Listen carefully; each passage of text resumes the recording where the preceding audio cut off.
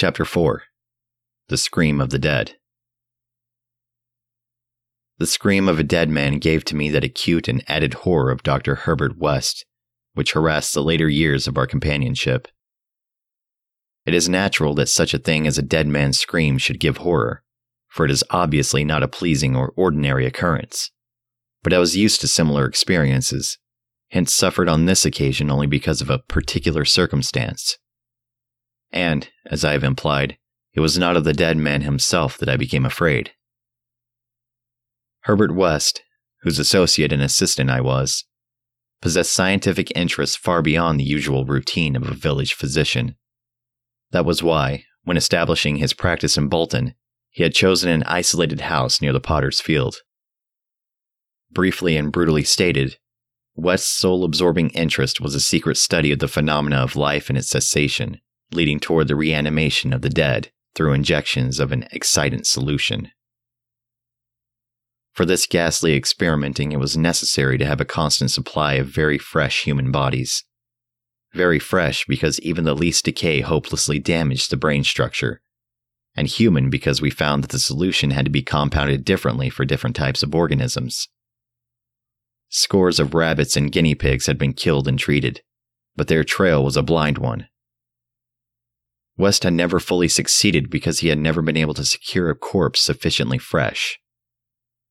What he wanted were bodies from which vitality had only just departed, bodies with every cell intact and capable of receiving again the impulse toward the mode of motion called life.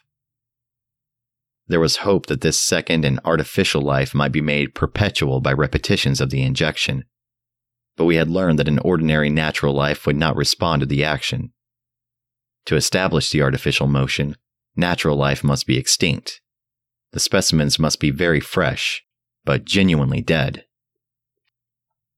The awesome quest had begun when West and I were students at the Miskatonic University Medical School in Arkham, vividly conscious for the first time of the thoroughly mechanical nature of life.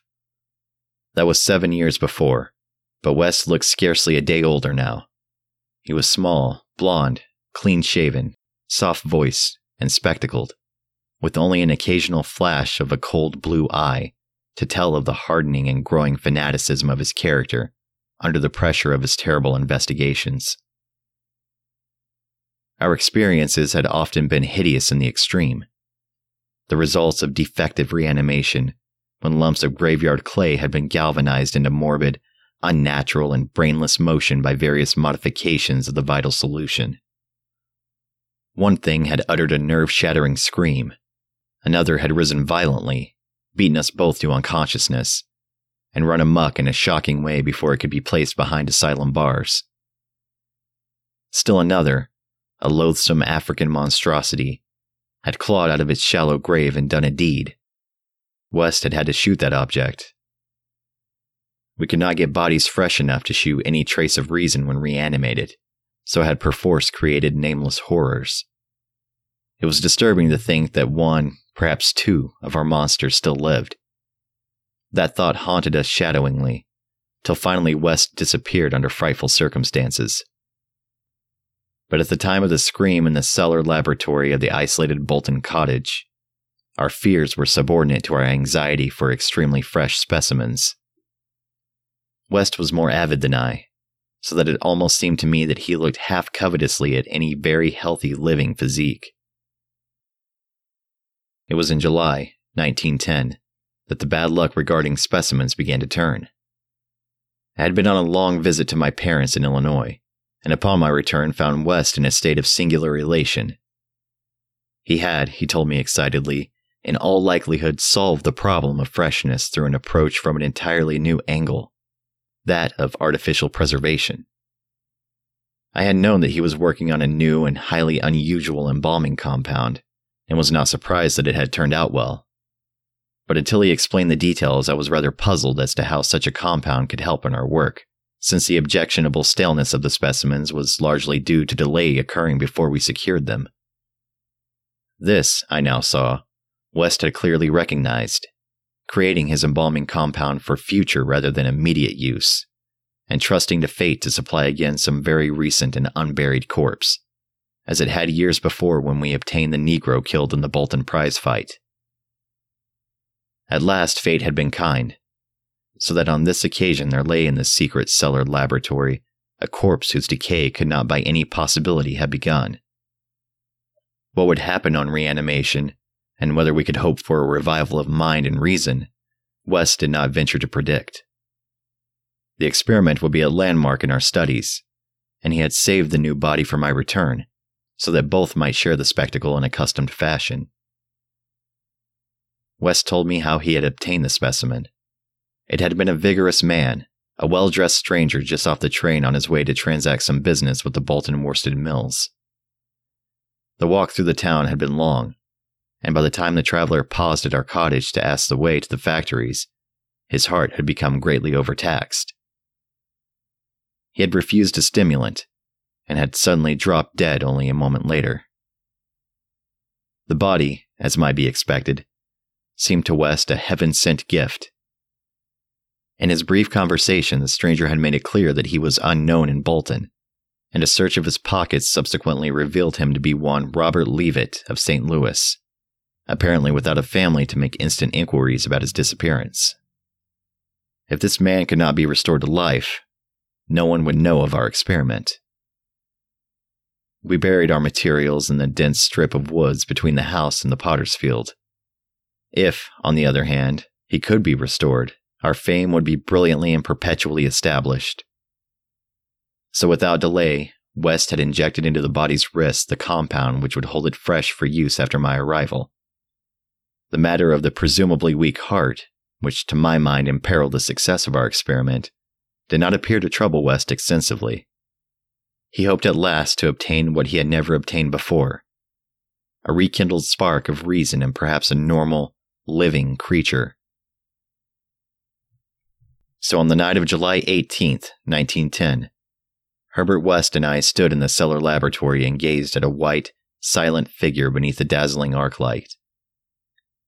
The embalming compound had worked uncannily well, for as I stared fascinatedly at the sturdy frame which had lain 2 weeks without stiffening, I was moved to seek West's assurance that the thing was really dead. This assurance he gave readily enough, reminding me that the reanimating solution was never used without careful tests as to life, since it could have no effect if any of the original vitality were present. As West proceeded to take preliminary steps, I was impressed by the vast intricacy of the new experiment, an intricacy so vast that he could trust no hand less delicate than his own. Forbidding me to touch the body, he first injected a drug in the wrist, just beside the place his needle had punctured when injecting the embalming compound. This, he said, was to neutralize the compound and release the system to a normal relaxation, so that the reanimating solution might freely work when injected. Slightly later, when a change and gentle tremor seemed to affect the dead limbs, West stuffed a pillow-like object violently over the twitching face, not withdrawing it until the corpse appeared quiet and ready for our attempt at reanimation. The pale enthusiast now applied some last perfunctory tests for absolute lifelessness, withdrew satisfied, and finally injected into the left arm an accurately measured amount of the vital elixir. Prepared during the afternoon with a greater care than we had used since college days, when our feet were new and groping. I cannot express the wild, breathless suspense with which we waited for results on this first really fresh specimen, the first we could reasonably expect to open its lips in rational speech, perhaps to tell of what it had seen beyond the unfathomable abyss. West was a materialist, believing in no soul and attributing all the working of consciousness to bodily phenomena. Consequently, he looked for no revelation of hideous secrets from gulfs and caverns beyond death's barrier. I did not wholly disagree with him theoretically, yet held vague instinctive remnants of the primitive faith of my forefathers, so that I could not help eyeing the corpse with a certain amount of awe and terrible expectation.